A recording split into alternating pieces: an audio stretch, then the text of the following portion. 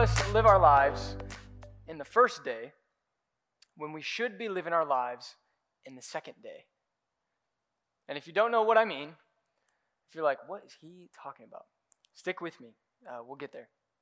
We're starting a new series this morning in the book of Ecclesiastes called Being Present. We're just going to dig in over the next few weeks to this book in the Bible that really doesn't belong, it feels like. I'm curious, how many of you growing up did a what doesn't belong worksheet? Like maybe like kindergarten or something, I don't know. They typically look like something like this, and there's like a line of things, and there's like 4 things, 3 of the things belong together, and then 1 doesn't. So like, what I want you to do is turn to the person next to you, or if you're online in the chat, I want you to look at line 2 and tell your neighbor what doesn't belong in that line. What doesn't belong? Very tough here. This is very, very tough. You came here to church this morning. You did not know you were going to have to think so hard. What does not belong on the second line? Can I hear? I heard from like 7 people. What doesn't belong? The hat. The hat does not belong with the line of insects, right? And that's kind of how Ecclesiastes is like within the Bible. Ecclesiastes is like the hat of the Bible, right? Because there's in this story of God's like love and redemption, and then like boom, all of a sudden there's this book called Ecclesiastes, which is like saying things like everything is meaningless and nothing makes sense. It's kind of a crazy book. I did talk to somebody outside. His name's Logan. He's in here. And he was like, dude, I'm so pumped. Ecclesiastes is like one of my favorite books. And I have never heard anyone say that really, except for maybe me. I love Ecclesiastes. But it doesn't seem to belong. And even more specifically, it's in a part of the Bible called wisdom literature. And so in the wisdom literature, there's all this great advice being given and like profound answers being communicated. And then in the smack dab in the middle of that is a book called Ecclesiastes, which is just like asking a bunch of questions and like ripping everything apart, it feels like. It just doesn't seem to belong. And so you're like, well, why are we in it then? Why are we in Ecclesiastes? Why is it in the Bible? What are we doing? And I think it's a really powerful book because what Ecclesiastes does is it asks the reader to stop time and reflect on the purpose and meaning of life. And the truth is that for many of us, for better or for worse, we have been forced really to ask ourselves many of those type of questions, to stop and reflect on the purpose and meaning of our life, to ask questions like, why is this happening? What is going on? And what happens when we engage with a book like Ecclesiastes is we are in a situation what feels like completely out of our hands, completely out of our control, and Ecclesiastes comes in to our hands and our hearts and our minds, and we find solidarity. We find companionship. We find that we are not alone because in God's word, our words are being put to it. And so I want to dig in. I think that's the value of Ecclesiastes for us for the next few weeks. And I want to dig in by looking at the first 4 verses of the book because it really like provides like a good summary. It's kind of like the gist of the whole thing. But before we do that, for the next like 10 minutes, we're on a journey, okay? And that journey, the next 10 minutes, it might feel a little dark at times, okay? I just want to warn you. And if it starts to feel like that, if you're like, oh, this is heavy, this is dark, what I want you to do is I want you to look at my shoes. Because I wore the brightest shoes that I could possibly wear for you this morning just to provide some light. So if it gets dark, just hone in on the shoes, and I promise we'll get to some light at the end of the tunnel here this morning as we dig into Ecclesiastes. So turn to Ecclesiastes chapter 1, verses 1 to 4. And while you do that, I'm going to give you sort of the back of the book description of Ecclesiastes, right? So if it was like a book being sold at Barnes & Noble, if those are around anymore, I'm not sure. You turn it over, it's a picture of the author. Here's the back of the book description you'd find. Ready? Bad things happen to good people. Good things happen to bad people. Time keeps going, and everything in our life seems totally out of control. Interested yet? Somebody said, yeah. Amidst all of this confusion, the book of Ecclesiastes makes one thing clear. One is to live life with the full awareness that it is fleeting and ungraspable, and to be present and enjoy. Eating, drinking, enjoying nice things, being with loved ones. And you'll find that as we start to read, which we're going to do here, there's 2 characters. There's the author that kind of sets everything up in the first verse. And then there's what's called the teacher, is how the the Bible refers to him, or the preacher maybe. And this name, the name given to this guy is typically Qoheleth, which is just the Hebrew word for teacher or preacher. And this guy, he is crazy, okay? Like, Torrin likes to say, this dude is like cray-cray, right? Like, this dude is savage. Like, he sounds like depressed or crazy or whatever. Like, I say he sounds like a postmodern, like existential, like nihilist writer. Like, all that to say, dude is glass half empty, or maybe just like glass empty, and the only glass that matters is him. Like, he's rough around the edges, you might say. Okay, so that's the teacher, and he's giving the whole book of Ecclesiastes is him, like his teaching on life, like what he believes about reality and our world. So the gist of the whole thing can be found in the first 4 verses, which we're going to read right now. It says here, the words of the teacher, son of David, king in Jerusalem. Meaningless, meaningless, says the teacher. Utterly meaningless. Everything is meaningless. What do people gain from all their labors at which they toil under the sun? Generations come and generations go, but the earth remains forever. Did you guys hear that second verse? I'll read it for you again. Meaningless, meaningless, says the teacher. Utterly meaningless. Everything is meaningless. Can I get an amen? Welcome to church this morning. Amen, right? No, meaningless, meaningless. Now, some of you who grew up in church, you read a different version of the Bible. You may have heard this word is vanity instead. So it's vanity, vanity. Everything is vanity. And this word, meaningless, vanity, it's the Hebrew word hevel. Everyone say hevel. Yes, lots of gusto this morning. I like it. Hevel. Now, this word hevel appears over and over and over again throughout the book of Ecclesiastes. If you counted it up, it's actually 38 times. Ecclesiastes is a short book. 38 times the word hevel appears. Like, the teacher is just obsessed with this word hevel. Everything is hevel to this guy, and he won't shut up about it. Okay, and what we find is when we look at the book as a whole, we find that the word hevel is kind of used as a metaphor to communicate 2 things about life.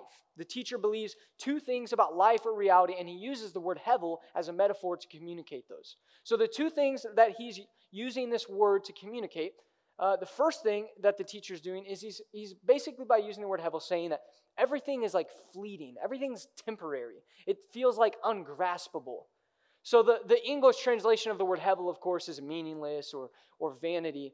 But as is often the case, translating a Hebrew word from like thousands of years ago into an English language is tough, to say the least. And that doesn't always capture like the essence of what the writer is trying to say. So the best way to understand hevel is probably more like saying it's like vapor, which just wouldn't work like in a sentence. But hevel is like vapor. It's like breath. Like it's there and then it's gone, right? So the teacher's saying everything in life is like, it's like hevel.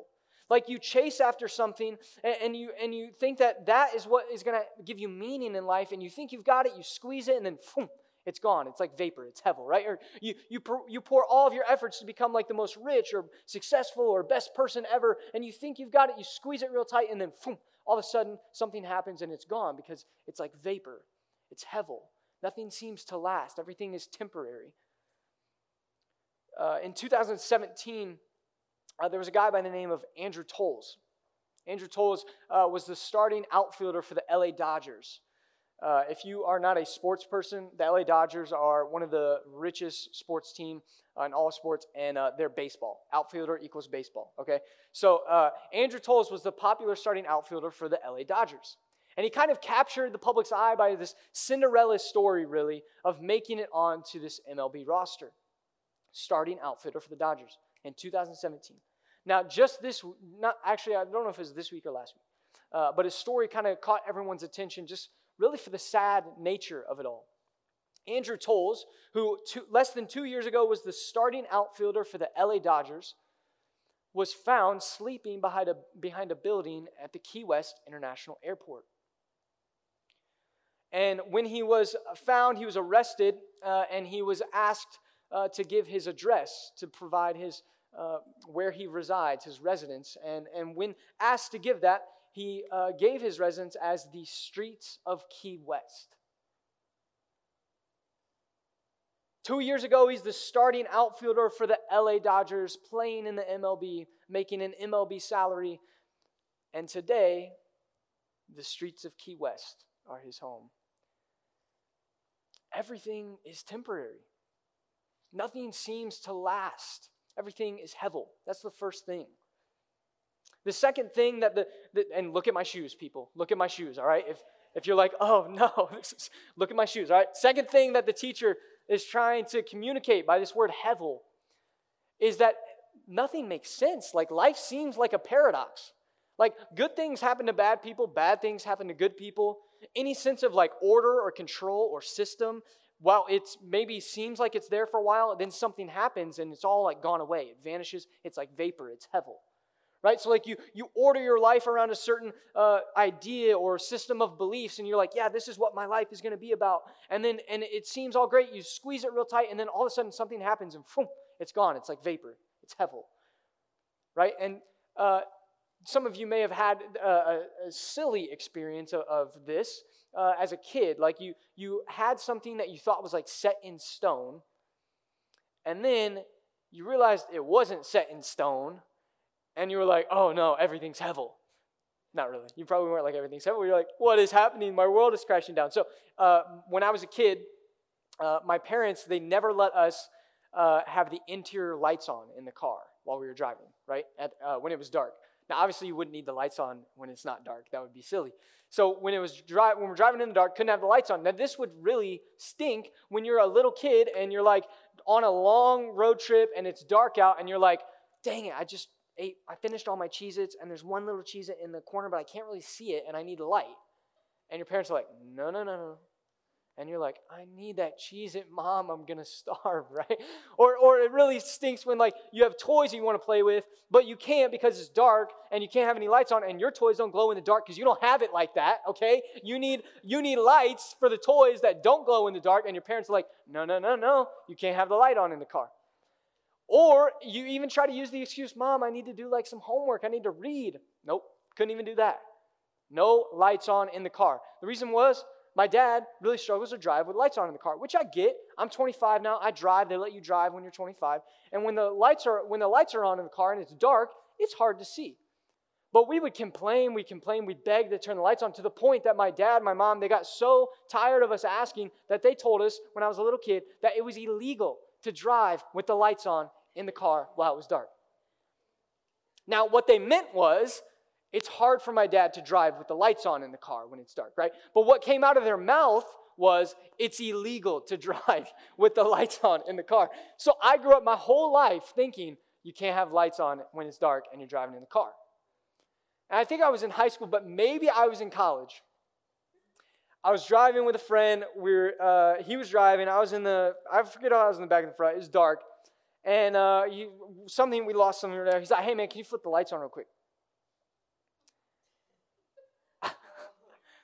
You would have thought he was asking me to sell drugs. I was like, dude, I cannot do that. That is illegal. I'm offended that you would ask me to turn the lights on in the car, right? Needless to say, my world came crashing down because everything's hevel. Like nothing makes sense. Life is a paradox. Everything's temporary. It's fleeting. It's ungraspable. It's like vapor. It's hevel. And it's a tension here, right? Because as I'm saying this, you guys are like, yes, that's true. It feels true. But also it feels sad. And I need to look at Austin's shoes while he's saying it.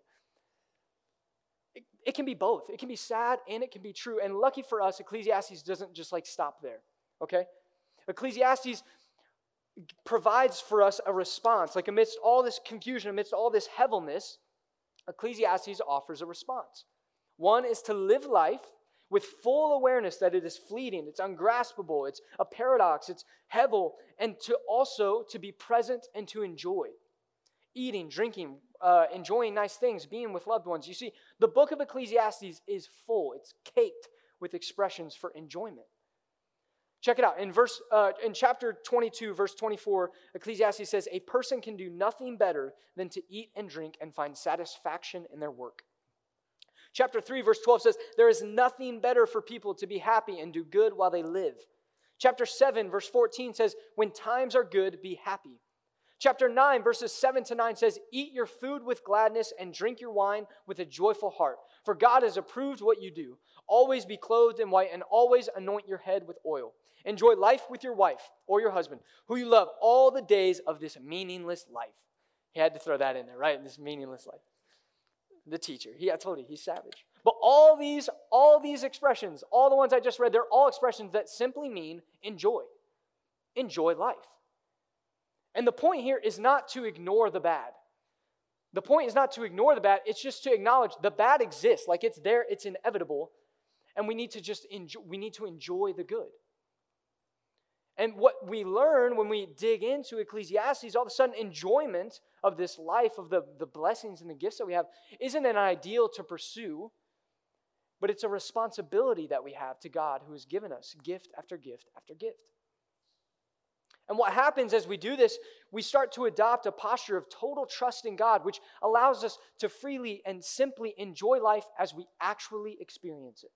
Not as it ought to be, not as we want it to be, not as we planned it to be, but as it actually is, a gift from God. One of my favorite movies of all time, like seriously all time, like top 5, no doubt, okay, is a movie called About Time. Anybody seen About Time? Somebody jumped out of their seat. Yeah, okay. Raise your hand with pride. If you've seen About Time, just give a clap for how good you think it is. Did you guys hear those claps? Did you hear those claps? Like, go watch this movie. Okay, it's amazing. It's about time. It's about this guy, this ginger guy. He falls in love with her. And also, though, to make things interesting, he can travel back in time. Okay? So his family, they've had this ability to travel back in time, the men in the family. Somebody should have told them the future's female. It's 2020. You're like, what the heck? Only the men, but whatever. The guy, he can travel back in time only to moments in his life, though. So he can't travel back to like, I don't know, whatever and change whatever. It has to be in his life. And what happens is he falls in love with this woman. They have some beautiful children, and it complicates things because what he learns is when he goes back in time, when he changes something, everything else changes after that. And so he's trying to be careful. He's trying to figure out the best way to use this. And luckily for him, his dad and all the family members before that, they've all been able to travel back in time. They've kept it a secret, but they've also kind of figured out like the best way to use it. And in my favorite scene, the main character, he asks his dad for some advice. Like, Dad, how do I use this time travel ability that I have the best way? And his dad gives him some advice on how to use this time travel ability. He tells his son to live every day twice. He tells him to live every day, live it once and all its stuff, and then go back in time and live it all over again. He says directly in the movie, quote, this is him, the dad telling the son, he says to live every day again, almost exactly the same. The first time with all the tensions and the worries that stop us from noticing how sweet the world can be, but the second time, noticing. And so the scene shows the main character living in the first day, and it's full of all the rush and the confusion and the anxiety that fills many of our days. He's quick with people. He's short from one place to the next, and he doesn't have the energy to enjoy like the beauty that's all around him. And then after the first day, he recounts his dad's advice again. Again, I'll read it. To live every day again, almost exactly the same. The first time with all the tensions and the worries that stop us from noticing how sweet the world can be, but the second time, noticing. You see, I'm convinced that many of us, myself included, we live our lives provisionally. We're waiting for the day or the way that we will start to live. Like we think we have to be this or do this or see this until we really start to live. We think we have to get to the next phase. And then we get to the next phase and we're like, well, I got to get to the next phase. I got to do this. I got to be that before I really start to live. And in the midst of all this waiting, we find ourselves confused and confounded just by the harsh realities of life in our world. Like it's hevel. And Ecclesiastes comes into that moment and says, yes, everything is hevel. The world is harsh, and gives us some advice to stop waiting to live, to be present and to enjoy, to stop living in the first day with all the rush, confusion, anxiety, and to start living in the second day with presence and enjoyment. And this call, this advice from Ecclesiastes to enjoy, it's not a call to like escape. It's not a call to like disengage. It's not a call to like hedonism and just like live life for pleasure. It's not a call to just like give up and die. Ecclesiastes' advice to be present and to enjoy is a call to live. It's a call to live in the second day rather than the first. It's a call to be aware of the fact that what you are doing now or saying now or hearing or going through, it may be the last event or experience of your life, so live. Be present and enjoy. Yes, things are hard. Yes, things are tough. But yes, things are sweet. And yes, things are beautiful. And enjoy. But that's not all even. You're like, dang, this thing keeps going. Yeah, it does. That's not all. Because Jesus changes. That's when you're supposed to say everything. So I'll try again. Jesus changes everything. We say that all the time around here. Jesus changes everything, right? So when the wisdom literature of Ecclesiastes shows us the reality of life and the harshness and the toughness and this heaviness, what we find is a little bit further in the book, we meet this guy named Jesus, and Jesus shows us what the true reality of kingdom life looks like. Jesus shows us what it looks like to be truly and fully human in the kingdom of God. And what we find is that there's three things that Ecclesiastes points out about the harsh reality of life, right? The first thing is this heaviness. And we'll get to the next two in the coming weeks. And Torin will wear just as bright shoes, I promise, okay? And what we find is that Jesus, as he brings the kingdom of God into our lives, the kingdom of God does away with all three of these things. Spoiler alert. So everything's hevel, right? It's temporary, it's fleeting, it's ungraspable, nothing makes sense. And Jesus says that the kingdom of God brings about a justice and a peace that he calls shalom, in which all things will be made clear, in which all sad things will become untrue. No more hevel. But there's a tension here, of course. There's a tension here in Ecclesiastes. It has to do with this phrase, under the sun. Everyone say, under the sun. Under the sun. It's this phrase that appears over and over again, almost as much as the word hevel in Ecclesiastes. And it's used just to describe life here on earth. When the teacher says life or under the sun, he really just means life here on earth. And this phrase appears over and over again because the teacher is confused. You see, the teacher is confused because everything under the sun is meaningless, but we desire meaning. Everything under the sun dies, but we want eternity. Everything under the sun is out of control, but we want order. Everything under the sun is hevel, but we want shalom. And Ecclesiastes is clear. We have desires as humans that will not be met under the sun. You see, according to the teacher in Ecclesiastes, there is no eternity under the sun. There is no meaning under the sun. There is no shalom, no peace, no justice under the sun. It can only be found, according to the teacher, beyond the sun. What we know to be the kingdom of God. And this is why reading Ecclesiastes in the light of Jesus is so important. This is why Jesus changes everything, because Jesus brings heaven to earth. In Jesus, the transcendent and the immanent meet. Jesus brings beyond the sun to under the sun.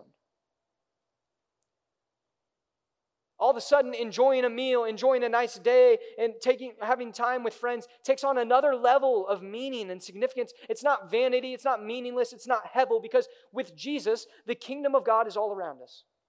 With Jesus, we can experience beyond the sun, under the sun. With Jesus, we can experience the kingdom of God here on earth. We can experience shalom in the midst of hevel. We can experience order and justice in the midst of chaos. Jesus brings beyond the sun to under the sun. But the truth is that despite our best efforts, we're living life with Jesus. We feel the kingdom of God all around us. But then every now and again,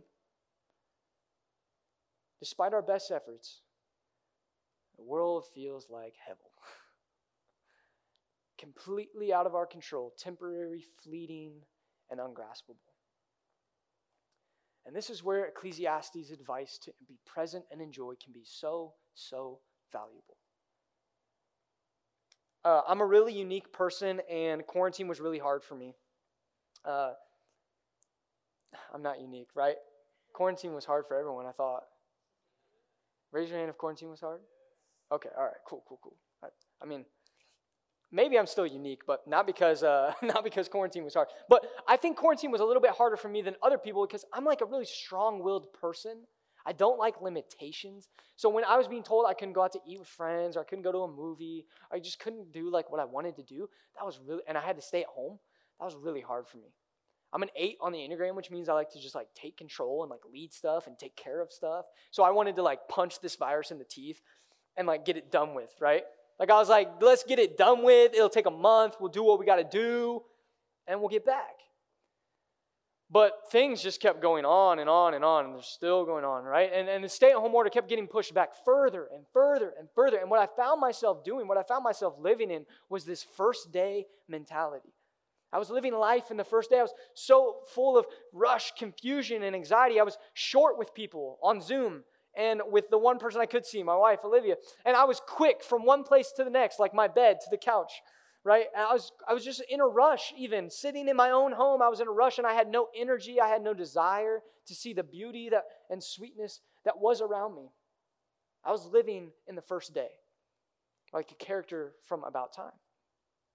And I was in school, I'm in seminary, so I'm forced to read this stuff about Ecclesiastes. I'm starting to engage with this stuff during all of this. And I found so much comfort in like God, in God's word, God acknowledging like the harshness of life.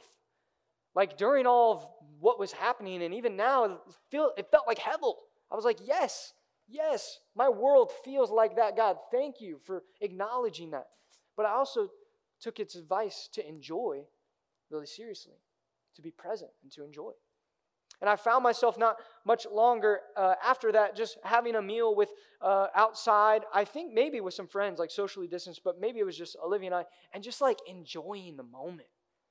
Like just soaking it in. Its temporariness and its like uncomfortableness, but also like its beauty and its sweetness. And I enjoyed it. And I enjoyed it not as an opportunity, but as a responsibility to God. As a responsibility to God who had given me gift after gift after gift, like the breath in my lungs that I didn't even earn or deserve, but God gave. Now that scene from About Time, it doesn't actually end just with him living the first day and then repeating the dad's advice. That would be kind of a terrible way to end the scene. I just had to hold off till the end to tell you guys how it really ends, because how it really ends is the son lives the first day, right? And he repeats the dad's advice, and then it goes on to show him living the second day. Living a day completely over again for a second time. And what we see as we watch the movie is all of a sudden he's attentive to people that are around him. He's not in a rush. He's able to move from one place to the next and have the energy to recognize the beauty and the sweetness that's all around him. You see, the first day was full of confusion and rush and anxiety, but the second day was full of presence and beauty and enjoyment.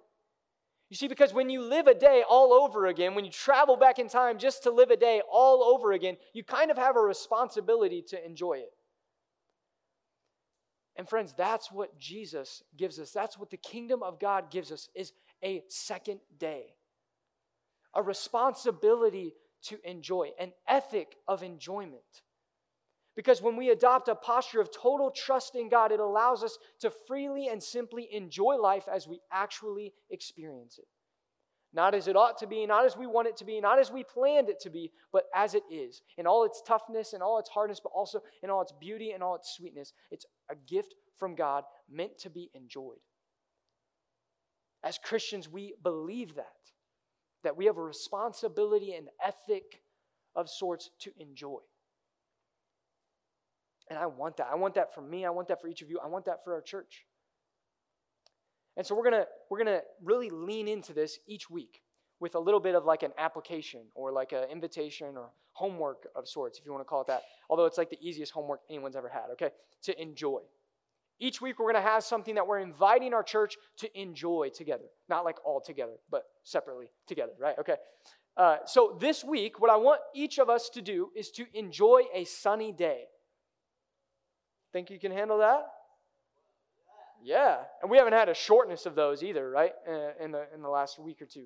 Enjoy a sunny day. The idea here of this application to enjoy is each week we're reminding ourselves that we don't control whatever it is.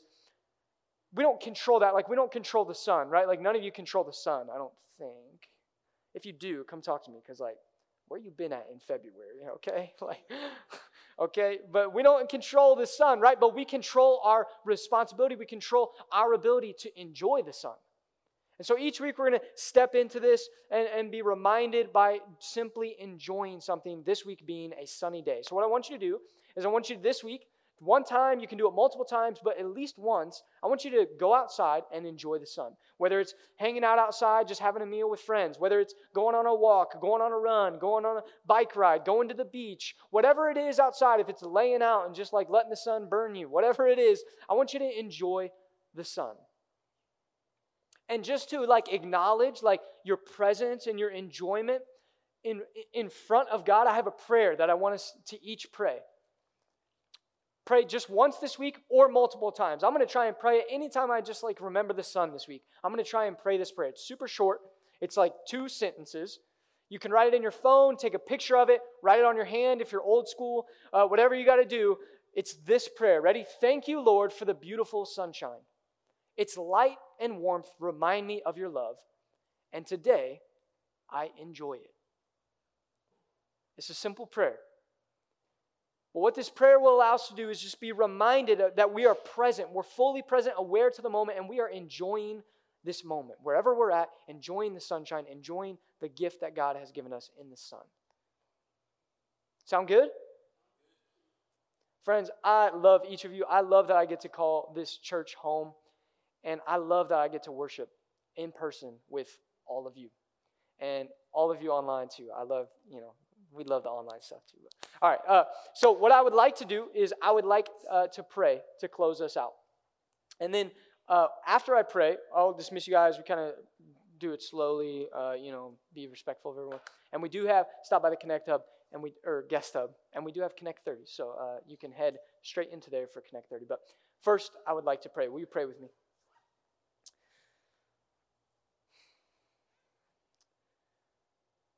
God, I just want to take some time this morning to provide some space, just like 10 seconds of silence, and allow everyone in this room to just think of the things that they are thankful for. Think of the things that are a gift and a blessing that you have given them today.